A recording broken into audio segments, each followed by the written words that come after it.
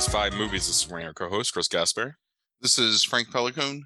You are listening to Spin Chagrin, episode 52, and last week's category was Ninjas Attack 5, Shuck and Jive. So, Frank, what did you come up with, and how is this Ninja Shucking and Jiving?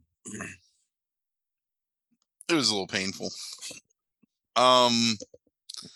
So tonight we're going to talk about the 1997 comedy Beverly Hills Ninja. Oh, you never seen that, huh? No, I had never seen it. No, it's definitely not something I would ever bring myself to watch prior to this experience. Directed by Dennis Dugan, stars Chris Farley as the titular Beverly Hills Ninja. Also stars Nicolette Sheridan, Nathaniel Parker, Chris Rock, and Robin Show.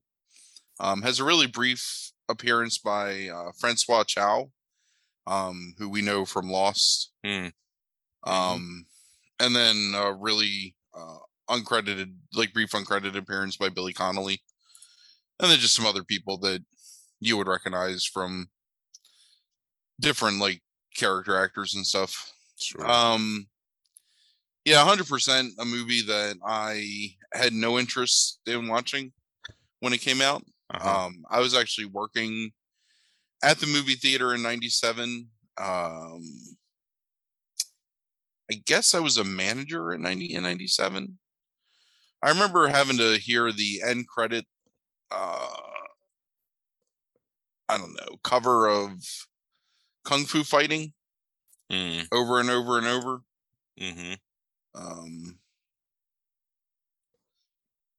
Performed by, I don't know who did this. Let me look. Patty Rothberg. Yeah, Patty Rothberg. They kind of tease you with Kung Fu Fighting several times, including elements of it in the score. So there's a couple of montages. There's especially a training montage early on. Anyway, it's funny. I saw this when it came out on video, and it's funny that this movie came up. Do you know about this? My story about Beverly Hills Ninja.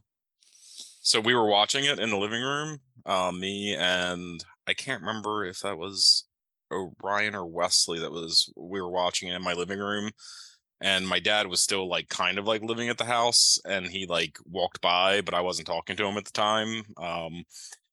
And he was in rehab with Chris Farley. And when Chris Farley was getting ready to leave rehab, he was at Father Martin Ashley's here in Maryland at the time, with my dad, and my dad was telling me that he was going to film this movie when he was leaving rehab. Which is my closest connection to Chris Farley, is my father being in rehab with him back in 1996 or something like that. He left rehab and wanted to film this movie, apparently. Well, context. That is context. So I guess let's go ahead and get started on this. So the movie opens kind of, depending on your religious preference, it's either an homage to Clash of the Titans or Moses, where there's a terrible storm and this ship crashes on the rocks and a single chest floats to shore, and this clan of ninja open the chest and find a baby inside. So this clan has this prophecy of the great white ninja who will come from a foreign land to be the greatest master of ninjutsu, unlike any other. So they find this white baby in this chest, and they're like, oh, this is the child of prophecy. So they raise the baby, and it grows up to be Chris Farley. They call him Haru. And let me point out the first problem with this movie. Chris Farley, obviously, very large man, right? Mhm. So they make it seem like,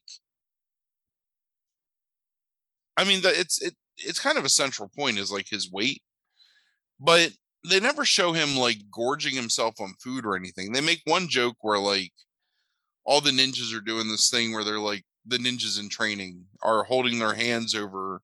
Well, you've seen the movie, so Oh, I haven't seen it since 1997. they're holding their hands over these like pots of like burning coals to like show their, I guess, determination or whatever. And Chris Farley's got like skewers of kebab like on his glowing skewer that he's like picking up and eating. But they don't really show him like being like gluttonous or anything. He's just fat. And he also is flexible. Like he can do like spin kicks and whatever, cartwheels and stuff. He's just a klutz and he's not a very good ninja. Right. So Robin Shou, who plays I can't remember the character's name, but he's Farley's like older ninja brother. So let me ask you, which problem there? You think they should like show him eating more, or like he should not be very good, or like what? I don't know. I just feel like the joke is just that he's fat, you know, and it's not like it's absolutely the joke. Yeah. There's no context to him being fat. And so I think part of that is because apparently Dana Carvey was originally attached to play this role. So the script was probably written without the idea of like his weight even being like a mitigating factor. Yeah, it was like a script that went around Hollywood for a while, I think. I think it's like decade old script by the time it gets done or something here.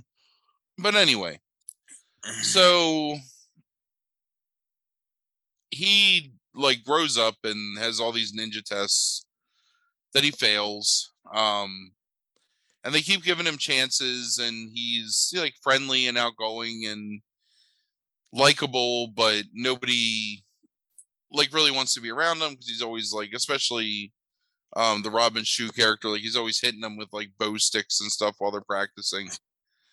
So it comes time for ninja graduation, and Haru obviously can't graduate because he's a failure. So the sensei of the ninja clan is like, look, you know, you just don't have it in you. What we're going to do is have you stay here and guard the dojo while we go off on a ninja mission. So all the ninjas leave on a ninja mission, and Chris Farley dresses up in his ninja gear and is like basically doing the Robert De Niro "Are you talking to me" thing in the mirror, while he's like playing with nunchucks and swords and stuff and causing messes everywhere because he's a klutz. And Nicolette Sheridan shows up and she's like, hey, is this the ninja dojo? So here's another problem is that ostensibly the ninjas are this secret clan of martial arts masters who have remained hidden from society so they can like basically like move unseen, you know, and do their ninja shit. But that's just like this like white lady in a mini skirt shows up and is like, hey, is this where all the ninjas hang out? And Chris Farley's like, yeah, and I'm a ninja. And so he immediately falls in love with her and is trying to woo her. And she's like, I think my boyfriend's up to no good. I want to hire some ninjas to investigate him. And he's like, oh, well, you know, I'm a ninja and I'm down. So he pulls out this scroll to show like, here's the prophecy of me being like the great white ninja. But of course he catches it on fire and then like bumbles like rolling it up. And finally, after displaying his ninja prowess, kind of, I guess, by like destroying a bunch of shit, she's like, okay, well, I need you to come to the pier because my boyfriend, he's a counterfeiter, I think, and I want you to get evidence on him. So Chris Farley goes to this pier and her boyfriend is there with his henchman who looks like a combination of David Schwimmer and the lead singer of Alien Ant Farm. Like was my immediate like comp there, I guess. That's a horrifying comp. Yeah. I know, isn't it? But this is what I'm thinking every time I see this dude like on screen. So the bad guy, the guy that's in Lost, I guess that's Dr. Marvin Candle, right? Yes. Yeah. So Dr. Marvin Candle has these plates that are I don't know, like 1,000 yen, like printing plates that he has, but he only has one side of them, so they have to go to Los Angeles to get the other side. So the bad guy is mad because now he has to do more work. So he shoots Dr. Marvin Candle, who falls off the side of this pier and lands in Haru's inflatable raft that he's paddling. Mm. And all of a sudden, the police are there and they see this murder. And so they go after Haru, who hides in a dumpster. And then Robin Show pulls him out of the dumpster, which I have no idea how he even knew where he was, but he comes and pulls him out. And they're like, "Oh, Haru, don't get involved. Like, this woman's bad news. She's lying to you." And he's like, "No, I trust her. I feel like I need to go to America and save her." Because she gave him a matchbook with her number on it at the Beverly Hills Hilton or whatever. And they're like, "Oh, you're making a mistake." And he's like, "I'm not making a mistake. I'm going to go do it." So he goes to America. So fish out of water type thing, which, you know, maybe we should have included that in our list of fish out of water comedies, so I wouldn't have had to watch it this time. But here we are. So LA is good for fish out of water, huh? it is. So he lands in America and he's wearing like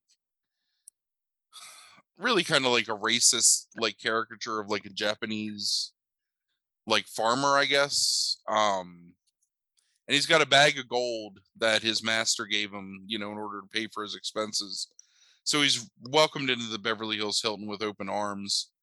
And Chris Rock is the bellhop that has to take his bag up. Who's also committing insurance fraud apparently because he's pretending like he has what does he call it? Like tunnel carper syndrome or something. I don't know, he mispronounces it. Mm-hmm. Because he's lifting too many heavy bags. So Farley like dazzles him with his ninja abilities and takes him on as his apprentice. So he ends up like just kind of bumbling around and finding Sheridan, and she engages his services again to basically like take down this counterfeiting ring.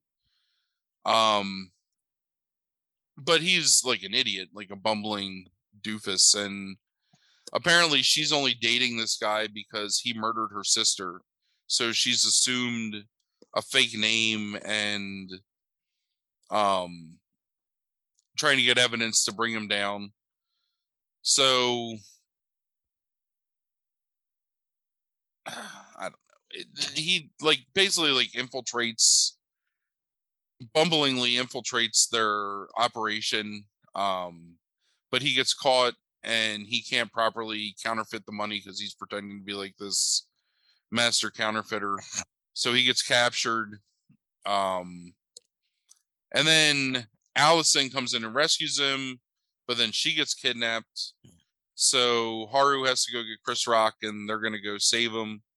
But the whole time, the Robin Show character is like kind of looking after him and making sure that things go right. Like a real ninja, like in the shadows, like doing stuff to like make sure he's covered. So they go back and they break into the warehouse, and there's this fucking scene where Chris Rock and Farley are on top of a palm tree, like using it as a catapult to catapult themselves into the warehouse. I remember the scene, yeah. But Farley does it and crashes through the window, and Chris Rock stays on there because he's too afraid to jump. Mm-hmm. So Gobei comes in, Robin Show comes in to save Chris Farley. And they end up fighting the ninja guards. So Farley realizes that Allison's being held in this room, so he gets on a fork truck to break into it, but there's a time bomb in there. So she's like, "Oh my god, like you got to disable this time bomb." And he's like, "Oh, I'm going to use my ninja skills to do it." But he goes in and like unscrews the receiver on a phone or something. And then pulls the wrong wire, and now there's only 5 minutes instead of 10. So he hears like Robin Show getting beat up, and he looks down and he sees like his brother getting like destroyed by these guards, and it like triggers some kind of ninja magic inside him, and he leaps off this tall thing, and now he's got all this like superhuman like fighting ability, and that's when you get to hear kung fu fighting officially for the first time. So he defeats like all these guards himself, and then Alien Ant Farm and some other guy come up, and they start beating them up, but then they're in the middle, and they do the Scooby-Doo trick where like the two kung fu fighters jump at each other and they duck, and the evil guys like basically smash their crotches together, and that incapacitates them. So then the evil counterfeiter comes with an Uzi, and he's shooting at him, but they dodge all the bullets. And Haru is like, I'm going to knock him out. So he takes his sword and he slices the rope, but it causes this hook and tackle, basically, or block and hook, to drop down and hit Robin Show in the head, which knocks him out. So then Chris Farley pulls out two swords and is able to spin them around and block all these bullets. But so that scares the bad guy. So the bad guy tries to run away. And then Haru gets on this harpoon gun and shoots the harpoon gun past Nicolette Sheridan. And it basically like there's a rope on the end, and it pulls all this shit and knocks the time bomb out of that room and onto the bad guy's truck. Where it explodes, but it doesn't like blow the truck up. It just like shoots a tower of flame into the air. And then the bad guy like gets out, and then everybody gets arrested. And everybody's arrested, and Chris Farley has saved Nicolette Sheridan, and he's the hero. So then it flashes back to Japan, and Farley's telling his sensei, I think I need to go back to Beverly Hills and protect my dove, Nicolette Sheridan, because they're in love with each other. And Gobi, or whatever his name is, Robin Show's character, he's got a broken arm. And so Chris Farley, like as he's leaving, they get on the bus, and it turns out that there's a rope like hooked to Robin Show's wheelchair for some reason. And it pulls him along and throws him into the water. And Chris Farley's like, "Oh, sorry, brother, goodbye." And Robin Show's like shaking his fists. And then they play the cover version of Kung Fu Fighting. Right. So it's Beverly Hills Ninja. So let's talk about some of the issues here. First of all, 90% of the comedy is slapstick, because I imagine that was the original intent, was just to make him a bumbler. But then when they signed Farley, the other 10% of the comedy is he's fat, but he can like do crazy ninja moves. So it's honestly like really impressive how like, because I think most of the stuff is actually Farley doing his own stunts in a lot of ways. Like it looked like it anyway. Yeah. So he's doing like spin kicks and flips, and at one point he does like a really perfect like wrestling combat roll type thing, like where he like lands on the ground and like flips over to his feet and stuff. So for being an overweight dude, like he wasn't like unathletic. You are correct. He did most of his own stunts, apparently. Yeah. But man, does he look real rough in this movie. Like, and they give him this weird Page Boys haircut. So he looks like I don't know, almost like a male version of Baby Jane or something, kind of. It's just really off-putting. And his skin is like really kind of like sallow. So, and he died, I think, less than a year after this movie was released. Yeah, it was December of '97. Yeah. So you like have that like specter of this dude is like, this is the last thing that he's gonna like do. Or I guess it was released in his lifetime, but I felt bad hating this movie as much as I did, because I genuinely think that Chris Farley was like a decent guy. And there's some stuff from Saturday Night Live that I find funny of Chris Farley's. I'm not a huge fan of like overt slapstick, where that's the whole shtick of a movie is just. The one thing I'll give it is there's not really any like fart or shit jokes in this movie. It's mostly just clumsy. It really kind of reminds me of like. It's more in line with like the Three Stooges or Abbott and Costello than it is something like an Adam Sandler movie. Right. Like they don't really delve much into like crass humor for it. It's all just in man gets hit in the crotch with a stick like style jokes. And Chris Farley like inadvertently like making good things happen even though he's like bumbling in his actions and stuff. But right. I don't know, there's just like no offense to Nicolette Sheridan, but she's a terrible actress. Sure.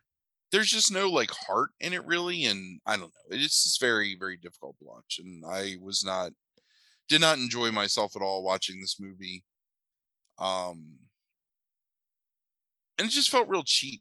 Like if like the opening credits are seriously this is a TriStar release, and this is I think TriStar after they were bought by Sony. And it's so sad because it's got the traditional TriStar opening. Do you know what I'm talking about? Mm-hmm. Oh yeah. With the Pegasus and the Yep. dun, dun, dun, yeah, dun, dun, dun, dun. classic. Yeah. Right, and it's like you think like, oh man, like this is gonna be like it evokes so much nostalgia, like seeing like that classic opening, and then it's just I don't know, it's this really bad computer graphic of like a setting sun with like cut out palm trees, and it says Beverly Hills and then Ninja. And then it goes into the opening montage of like basically Clash of the Titans. Man, that's what it looks like. Like, why is this baby in a trunk? You know what I mean? Like, it doesn't make any sense. Like, it's the stupidest fucking premise. And I mean, like, really, like, I don't want to call it like overtly racist, but it kind of is. Because it's just about like all the tropes that you think of. Like, I think like modern cultures try to move away from, like I don't know.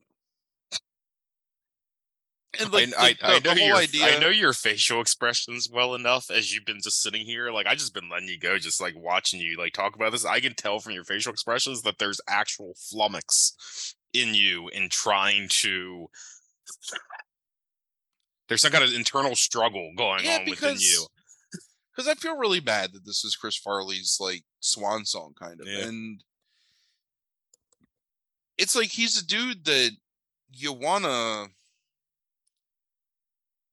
root for, you know, like because again, like just seemed like a genuinely nice guy, and despite like all of his troubles that he struggled with, like addiction and his weight and whatever, like you kind of always like sort of pulled for him. Yeah. Because he's in this like shit movie. And he still is giving it his all in terms of his physicality, like throwing himself into this role. And again, like you can tell that he's doing his own stunts, and he's like literally like throwing his body all over the place for the sake of this movie. And the movie's just garbage. I mean, and it's worse. It's like it's so bad because it's not even like grotesque, you know, it's just such a waste of everything. And the whole idea is that he's the great white hope, and then at the end Chris Rock is selling himself as the great black hope for ninjas. I don't know how to describe it. It's just, I mean, I don't know if you saw like Odenkirk earlier in the year did an interview where he talked about how he felt Farley was mistreated in some of the SNL skits, particularly in the Chippendales, like the famous Chippendales skit with Patrick Swayze, and how he thought that them using his weight and like that, like you doing that slapstick physical humor, like actually hurt him mentally and contributed to his drinking and drug use and all those kind of things. But Farley wanted to make people laugh so much that he would just go along with it because people laughed and people thought it was funny. And So that's become like a kind of like a talking point in different things I've read like throughout the year after that interview, and kind of like a re-examination of how we treat people with weight issues, particularly in media and stuff like that. And then the whale came along, and it's like become even a bigger issue than it already was in the past few years. So, yeah, I mean, I always feel bad for Farley. He is a guy that gave me a lot of laughs as a teenager on Saturday Night Live, including some of those skits that they're referencing. I mean, but Matt Foley to me was always like my favorite character. Matt Yeah, Foley, motivational speaker, that's and the best skit. yeah, and like movies like oh shit, I'm forgetting it now. It's not Black Sheep. Tommy Boy. Tommy Boy, I think, I mean, look, he wasn't the greatest dramatic actor in the world, but it's like I think he's somebody who could have developed into a really good John Candy like position, another person that maybe like was lost a little too young due to some similar issues. And because it's like I like look, this movie's bad. I remember this movie being really bad. And it's like I like things like this. Like I love John Candy's Armed and Dangerous, which is a very similar premise, except for Candy is a little bit more on the ball, but he's still kind of like klutz and like, you know, like dim-witted at times, just a little bit more capable. And like this movie's garbage. And yeah, you're right. It's a shame about all of it. I mean, yeah. The problem too is that like usually I watch terrible comedies, and they're usually terrible because they're really homophobic or really racist, or they're just super focused on grotesquerie, like genital jokes or fecal matter jokes, or somebody's like farting all over the place. Shit, even the fucking Buddies movies, you know, one of the, you know, fucking Butterball, he just like farts on everything, and that's what causes like that's the catalyst for change. And this movie, it really is like a throwback in terms of the way it's filmed and the type of humor, where it feels like something from like the 40s or 50s, honestly. Like it doesn't like stoop to that level, but it's just so poorly done that like you can't even enjoy it from like a slapstick perspective. And there's, I don't know, I mean, maybe it's just me reading into it like in hindsight, but he feels like there's almost like a haunted look in Farley's eyes, like this manic like need for you to accept this character like the whole time. Like he always like feels like pained when you're watching him. It's really difficult to watch, so I don't know. But yeah, I did not enjoy watching this movie in the slightest. Was really angry that this is the movie that I chose. Yeah. Yeah, I'm sure. There's And it's just not so many ninja just, movies could have probably like. but there's not that many ninja movies that involve shucking and jiving, just so you know. So Okay. I mean, I do have quite the collection of ninja movies saved on my Tubi account right now. Probably about 30. But none of them seem to fit the bill unless I just decided to say fuck your category and just watch a ninja movie I wanted to watch. Right. So instead I watched this because I was trying to stay true to your fucking vision, and here's what I get.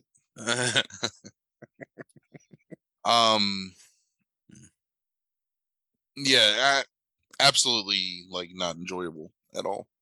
Not even funny. Like every joke falls flat. Like there's nothing in it. The only thing you can really like take away from it is just again Farley's absolute commitment to being like a physical presence when he does comedy, you know, like really putting himself in a position where it's his physicality that's the star, so you kind of like can sort of remove yourself from the terribleness of the dialogue and the script and everything. But I mean, it's not even enough to compensate for that. So sure. And to know that he like is, you know, to think about him dying and stuff, because that was pretty shocking at the time when it happened. Yeah, I know that there was like reports like around the time he was probably filming this that his health was deteriorating really badly. So I mean, he was probably in like a lot of I haven't read about this movie particularly, but it's like I'm sure he was in a lot of pain and Yeah. stuff like that. So when I was watching this, I was trying to think, like, I mean, obviously, like, actors had died and stuff during my lifetime, but I'm wondering if this was the first real actor death that I experienced as an adult, as somebody that I watched for a pretty consistent period of time growing up. Because I was watching Saturday Night Live every week when Farley was a main cast member. Like, I saw Sure. the Chippendales thing, the Matt Foley motivational speaker. Mhm. I There was the remember, Superfan stuff that he was yeah, involved in with the Bears. That he was part of the Gap Girls stuff with Spade and Sandler. yeah. I Um, remember all those things. yeah, I have not seen Black Sheep or Tommy Boy, so I don't really know anything about him. really. Yeah, I never wanted to watch any of his movies. It just, they never Yeah, have appealed to yeah. me. Yeah, Black And Sheep. There's fans that people that are dedicated to Black Sheep, but Black Sheep's not that great. Tommy Boy's is a. I mean, it's a paint by numbers comedy like of the '90s, but the him and Spade work really well together, and Farley and Dennehy work really well together and stuff like that. But it's very much like a kind of almost like a Billy Madison type thing, just with a different narrative plot line, like trying to win the father's approval, et cetera, et cetera. Um, but yeah, Tommy Boy. If anything, Tommy Boy's the one to watch. Probably like if you're ever going to watch like a Farley movie, that has like decent stuff in it, it's Tommy Boy. maybe I'll get to that someday, but I don't. Yeah. I figure if a lot of times, if it's a comedy I haven't seen to this point in my life, it's probably not going to happen. So Yeah. No, understandable. I mean, his SNL stuff. I mean, and it's so crazy that it's 7 years. Like that's it. Like it's 7 years. Like that he's around. Like, but it's like to make such an. And you're right. It's like to make such an impression. Like I mean, it's like It has to be. I mean, besides maybe River Phoenix, who is so young and like hadn't had enough probably like starring roles yet to like Farley's probably the most famous out of our generation that dies first. yeah, when was River Phoenix? Like 92 or something like Yeah, that? something like that. Like probably Yeah, like I would have still been a little too young to really, I think, like, truly comprehend that as a death. 93, October Yeah. 93. Whereas with Farley, I mean, I was an adult when Farley died, obviously. So Right, right. Um, yeah, I mean, and look, I mean, Phoenix had like a lot of like really famous roles, that he did and stuff like that especially when he was young, but like he hadn't really come into his adulthood yet so much. By the time of his death, and it was that great like what if. I don't know if people have like a what if about Farley so much because it probably would have been more the same, but I think he's a what if. Like I said, I think he could have. I think it's like the path that John Candy, I think, is probably the best comp. Is like the path that Candy ended up taking, where there is dramatic roles that he has, even yeah, though it's comedy, like Uncle Buck. Like, I mean, he's a very capable, like like dramatic actor with those kids and stuff like that at times. Like, to get across, like the emotion that he like needs to get across. And I think he would have just improved that over time. And I think Farley would have been somebody that might have been more capable, and would have had that like one like great dramatic role in his life, at some point. But yeah, it's a shame.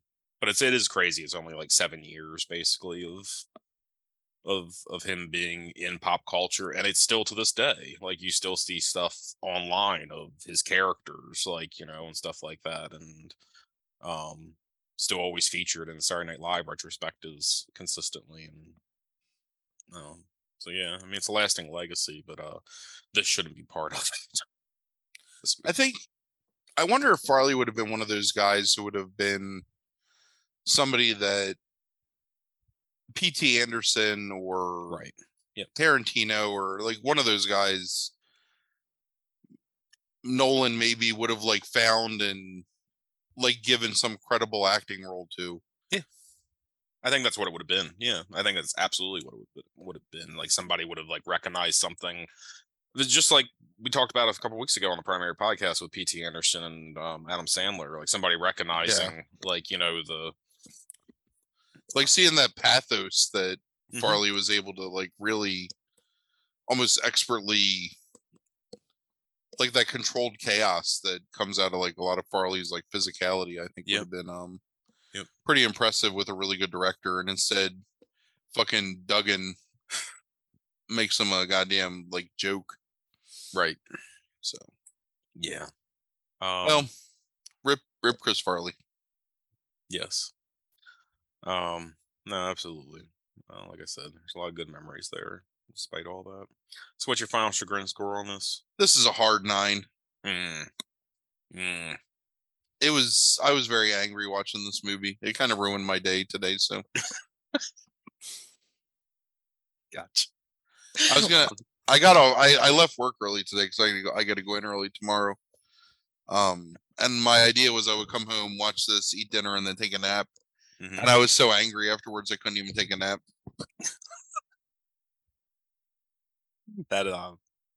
That's pretty angry. Like, yeah, you can't even take the angry nap. It's so angry. Well, there's a chagrin for you. Yeah. Fucking shuck and jive ninjas. And there is some shucking and jiving in this movie. Yeah. In the truest sense of the word. So. Okay. All right. Let's go ahead and spin this wheel. The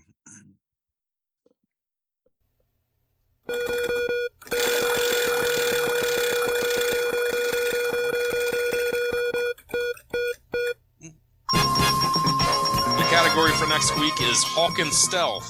The category is Hawking Stealth. In parentheses, it says Unseen Stalker.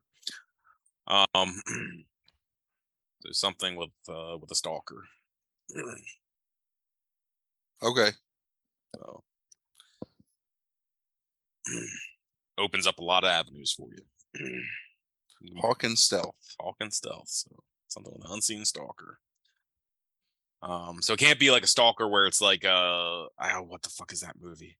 Like where it's like the person finds out the person's stalking them and there's like, confrontations and all that kind of stuff. Like it has to be at some point, like they just largely don't know that they're being stalked. People. I don't want any of that shit where it's like people know. You're not allowed to tell me what I can and can't watch. It said unseen stalker in parentheses. Well, they're always unseen until they're seen. At some point, you're going to have to see them. Yeah, true. So what's to dictate at what point that happens? Maybe it's 15 minutes in, maybe it's 45 minutes in.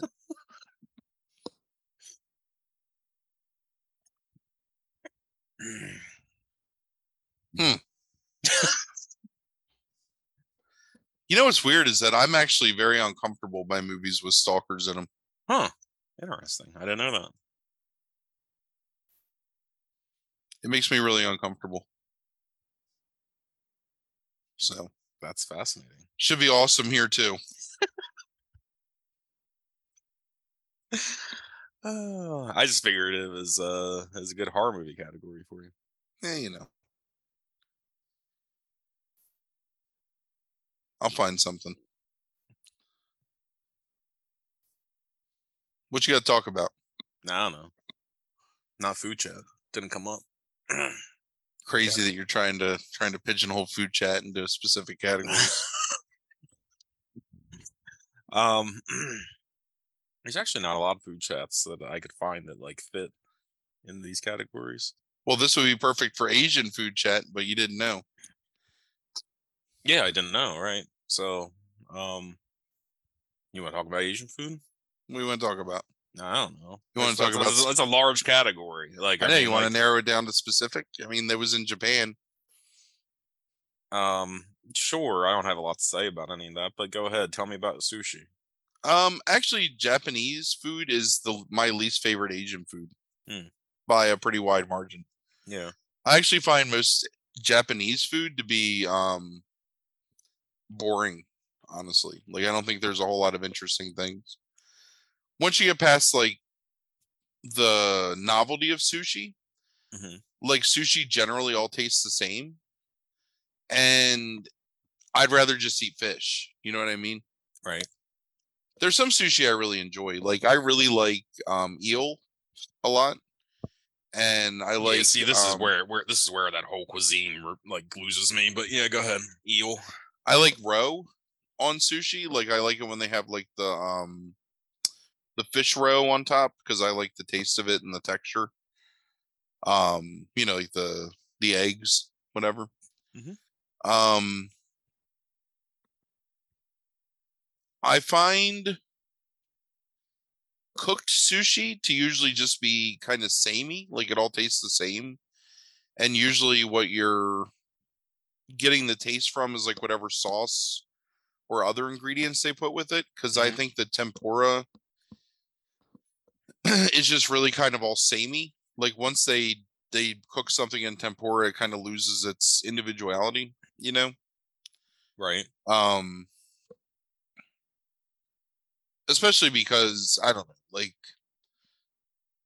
I love shrimp, but I like steamed shrimp. I'm not a huge fan of fried shrimp, except for like Right. popcorn shrimp sometimes. But I'd rather just eat like steamed shrimp than deep fried shrimp.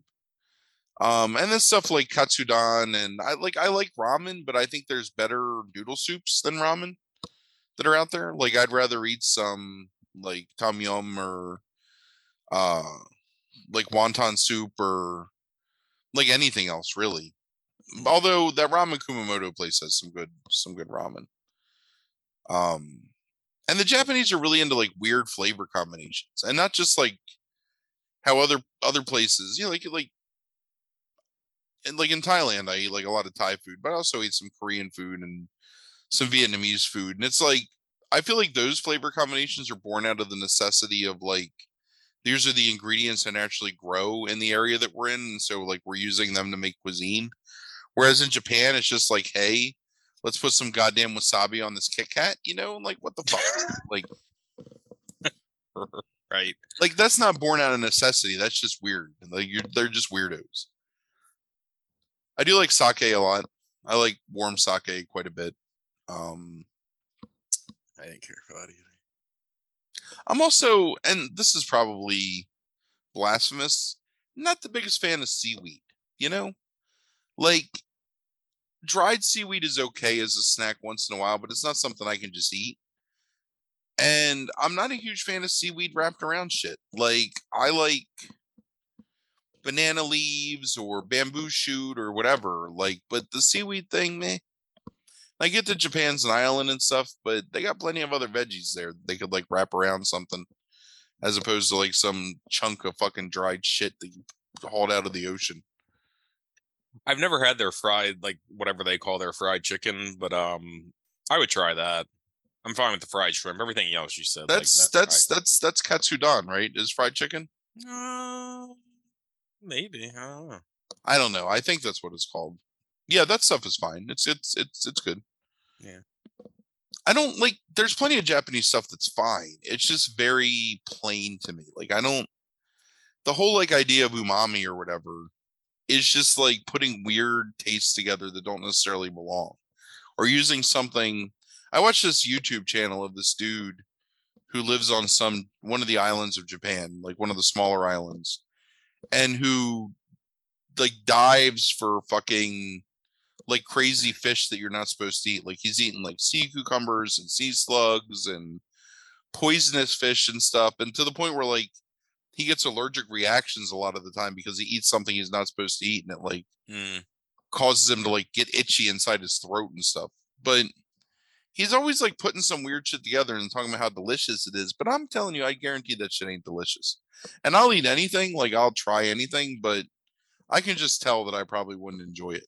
So I don't know. It's a land of weirdos. There's a bunch of stuff like eel and octopus and all that kind of stuff that I would never. I like octopus and I like eel. Like I love squid. Gross. Like all that stuff is really good, and if it's prepared correctly, is super delicious. I mean, I guess I like sashimi. I used to go out and get sushi all the time. Like there was a time where I was pretty obsessed with like getting sushi as much as possible. But I think that I've just kind of lost my taste for, I don't know, like I feel like what you're tasting is more like they put like cucumber and avocado in this roll, and then there's a piece of fish there, or here's a single piece of like tuna, and then you got to put like some wasabi and some ginger on top. So when you eat it, like mostly what you're tasting is the wasabi and the ginger that you put on it, or the soy sauce you dipped it in, or whatever, like I don't know. It's fine, whatever. I mean, it's just, if you like if there was like a row of restaurants of Asian culture, Japan would be the last one that I would go to, I think. I mean, yeah, I think that's a given for me. Like Vietnamese food is better, Thai food is better, Chinese food is better, and all the different varieties of Chinese food, like Cantonese and whatever, like Hong Kong, and Cambodian food is better, Filipino food is better, like all that stuff is Indian just food, like I don't consider that Asian, but it's Asia. I know, but to me it's not. It's Asia. The same thing. Indian food is its own thing. Only because preparation and taste is very dissimilar. Like you find a lot of similarities in all the like Southeast Asian foods, right? In terms of like ingredients and preparation style, but Indian food is like wildly different. I understand what you're saying. For most of that. So like even Japanese food, there's a lot of similarities. Like, and the weird thing is some stuff is so good. So when I flew to Thailand, I was on Japan Air, and they give you 2 meals like during your flight because it's such a long fucking flight. And some of the stuff was fine. Like they had this miso soup that they served hot out of like a pitcher, like a ceramic pitcher of miso soup, and they would pour it in a cup for you. Fucking delicious, like so good, such a deep, like perfect, like miso flavor. Because miso can be super disgusting sometimes. I don't know if you've like if it's not prepared right, miso soup tastes like fucking sewer water. But like with good preparation, miso soup has this nice, like rounded, like depth of flavor to it that can be really good. But it's seriously, like if you get it and it's not like prepared correctly, absolutely disgusting. Whereas like if you get a hamburger, like we've all had like great hamburgers and we've had like mediocre hamburgers, but by and large, unless it's like so poorly prepared or like whatever, it's okay. Like a hamburger is typically like an okay thing to eat. Like pizza, like you're not really, it's really difficult to find like disgusting pizza, like really awful pizza. Like most pizza is at least edible and identifiable as that thing. But there's some real like shit that can come out of like poorly prepared Japanese food. Like it can taste like trash. And like literal like garbage. So I don't know. Man. Beverly Hills Ninja, Japanese cuisine is just, I know. It's I probably wouldn't even be like so upset about Japanese cuisine if it wasn't for Beverly Hills Ninja.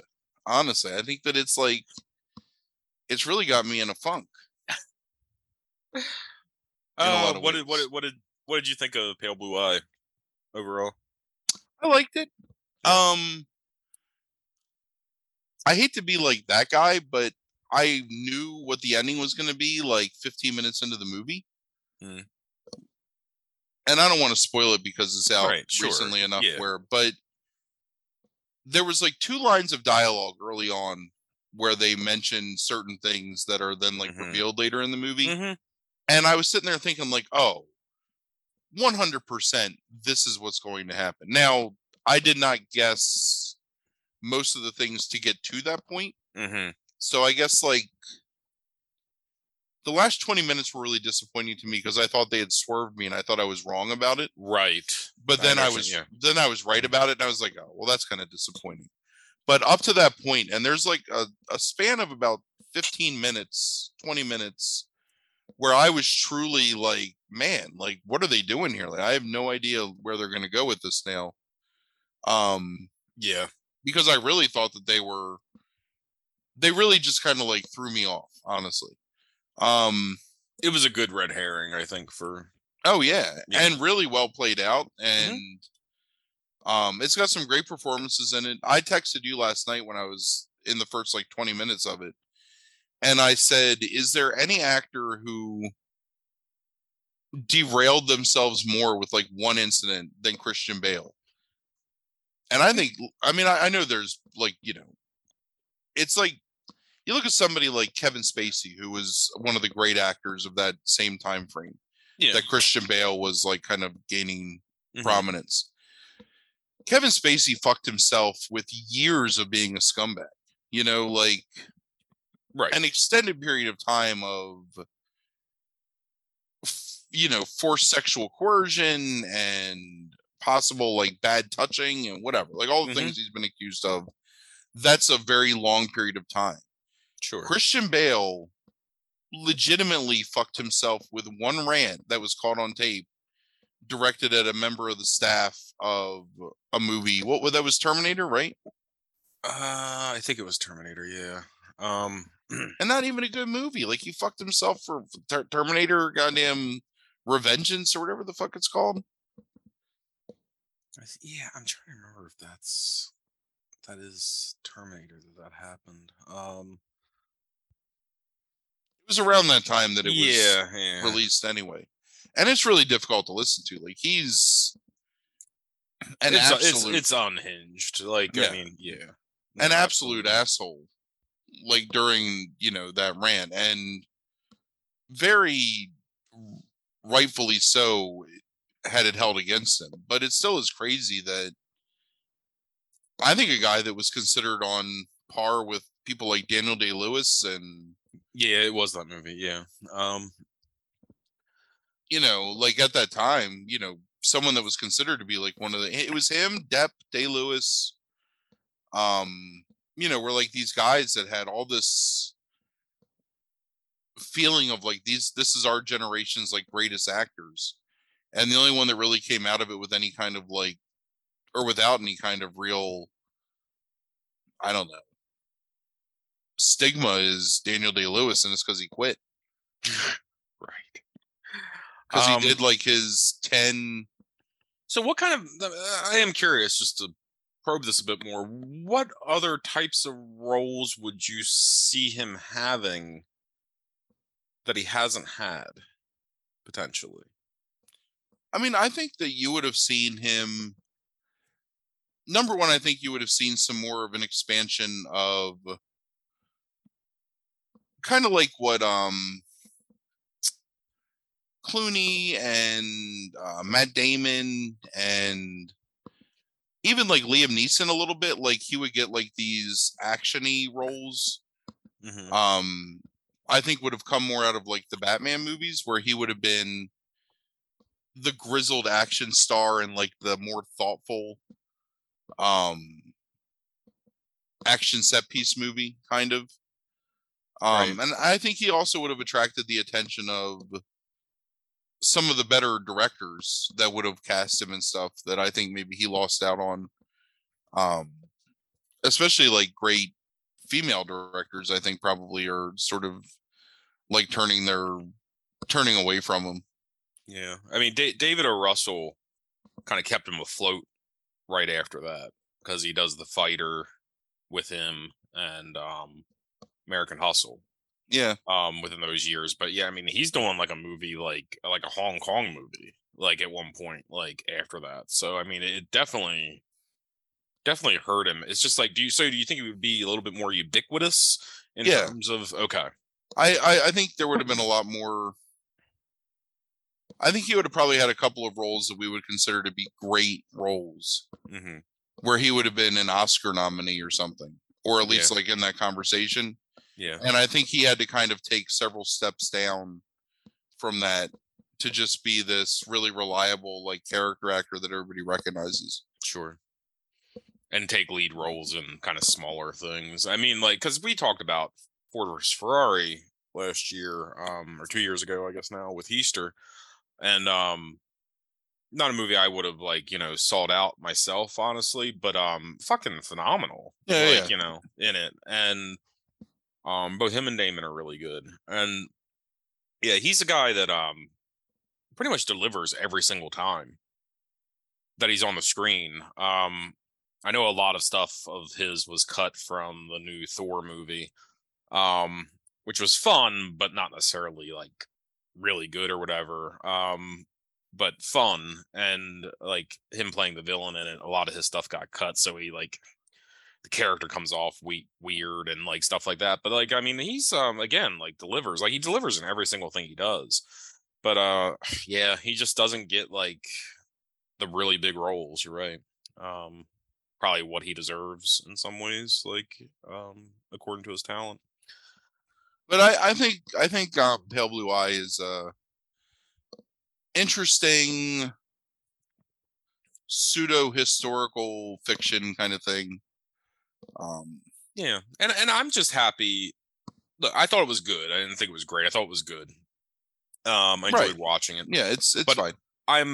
I am glad, even though I'm not a big Agatha Christie type mystery fan, I am glad I am seeing more and more kind of traditional mysteries showing up in film. Knives Out, like I think like pre-COVID kind of like sparked some of that. Which is probably the most like classical like Christie offshoot. Yeah. But it's like with Glass Onion and this, and Braun is doing all those adaptations of Christie. I think he's got another one coming down the pike. I think it's Death on the Nile, I think he's doing, or something like that. But no, I am glad to see more of that coming back, even though I'm more of like a hard-boiled fan as opposed to a Christie Venetian Vase like fan of murder. It's nice to see that these things are being done, because honestly we've had after having a glut of crime, I would say, in the 90s, early 2000s, there's been a dearth of really good crime mystery films in the past, like 15, 20 years, really, with some notable exceptions. Sure. And I kind of like I'm a fan of the more like gothic period piece style movies sometimes. And I think especially the setting of the Hudson Valley in the winter is a really cool setting for this to happen in. It actually gave me vibes along the lines of it's that movie you like, Ravenous, kind of. There you go. Yep, that's what I was trying to think of last night. Yep. Just in the sense of like the desolation and the coldness, and also you brought it back at the Christie, but it kind of made me think of Oscar Wilde in a lot of ways. Just in the, and I guess like Poe is really what it's supposed to make you think of, but for me it was more along the lines of that feeling of like the walking in the cemetery gates, and the reserved like kind of purple prose coming out like between these two like unrequited lovers. And I think it really set up the initial twist really well. In that, just the dialogue and the setting and everything, it kind of made it and then like the juxtaposition of like the warm interiors of these like stately manor houses and stuff. Like, I don't know, I thought it looked really cool, and I really enjoyed the atmosphere of it. It actually also reminded me of Castle Rock a little bit in the cinematography. That first season of Castle Rock in particular. Yeah. And that might just be the setting, because I guess, so close to New England in that area. But yeah, I don't know. I would say that I wouldn't go out of my way to recommend this to somebody, but I think that if you enjoy mystery movies and you like the idea of I mean, it's maybe it's more Doyle-esque, I would say, rather than even Christie, like, because Christie has those connotations of high society and like drawing room and stuff like that. Might be more Doyle-esque, because actually, what it reminds me of is like things like Caleb Carr's, like the Italian secretary. Yeah, and, yeah. Or it reminds me of stuff like that. Right, exactly. Yeah. That's a really good comparison to it. Yeah, that's the kind of stuff that it reminds me of. It reminded me too of that book that we read several years ago, Dan Simmons' book Drood. Oh yeah, the one that's the horror mystery involving Dickens. Yeah. Very similar to that, taking the idea. There's actually, our friend Chuck had me read a book, I don't know, 20 some years ago, where Oscar Wilde is a detective solving crimes, kind of.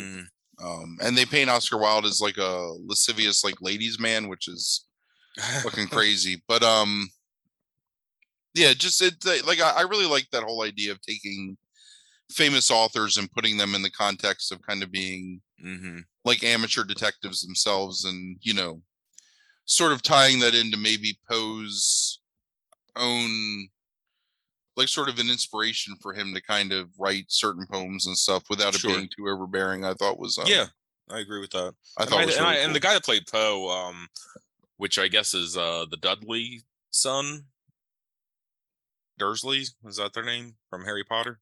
Oh, that's him? Yeah, I think so. No shit. Let me make sure I'm not like wrong about that.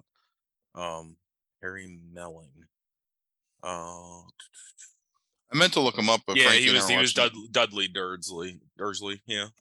In the first 5 of them. Yeah. Huh. Patrick Troughton's grandson, which I didn't know either. When I looked him up last night. One of the like third Doctor Who or something, like second Doctor Who, I think. But yeah, no, I enjoyed it. Like I said, I'm just happy that there's more crime stuff that's being produced. But it was a good movie, and good performances in it. So there we go. We ended on something that was a little more positive than Beverly Hills Ninja, Farley's death, and Japanese cuisine. So he's sure gonna get super pissed about the Japanese cuisine thing. you know what? I'm gonna like open up my phone at some point, like in that thread, and there's gonna be like 6 paragraph texts in there. Yeah. The one thing they do well, the Japanese, and I'll give them this, is their use of egg in things. They do a good job with egg. Fried egg. I don't know. Yeah. Over easy egg. Omelets, like they're pretty on point with their use of egg. We haven't talked about egg. That's like an hour. That's an hour-long food chat, just so you know. So I got a lot to say about egg. I'm just trying to think. I think there might be a category specifically where like I know that there's like a fish food chat that's tied to a category. There might be something with egg somewhere. Fish would be a really long food chat too. Yeah. It's the incredible edible egg, motherfucker. All right. So next week, Hawk and Stealth is the category. I already found my movie too, by the way. So good job. And yeah, so we'll be back next week with Hawk and Stealth. No food chat next week, Frank. Along with Hawk and Stealth, Black Adam. Oh my God! All right, yeah, that's food chatty enough. As in, like, what did I vomit? Right. That's too harsh. Right. All right. So next week, Hawk and Stealth, Black Adam and DC, James Gunn future. We'll talk about. Thanks for listening. Have a good week. Deuces.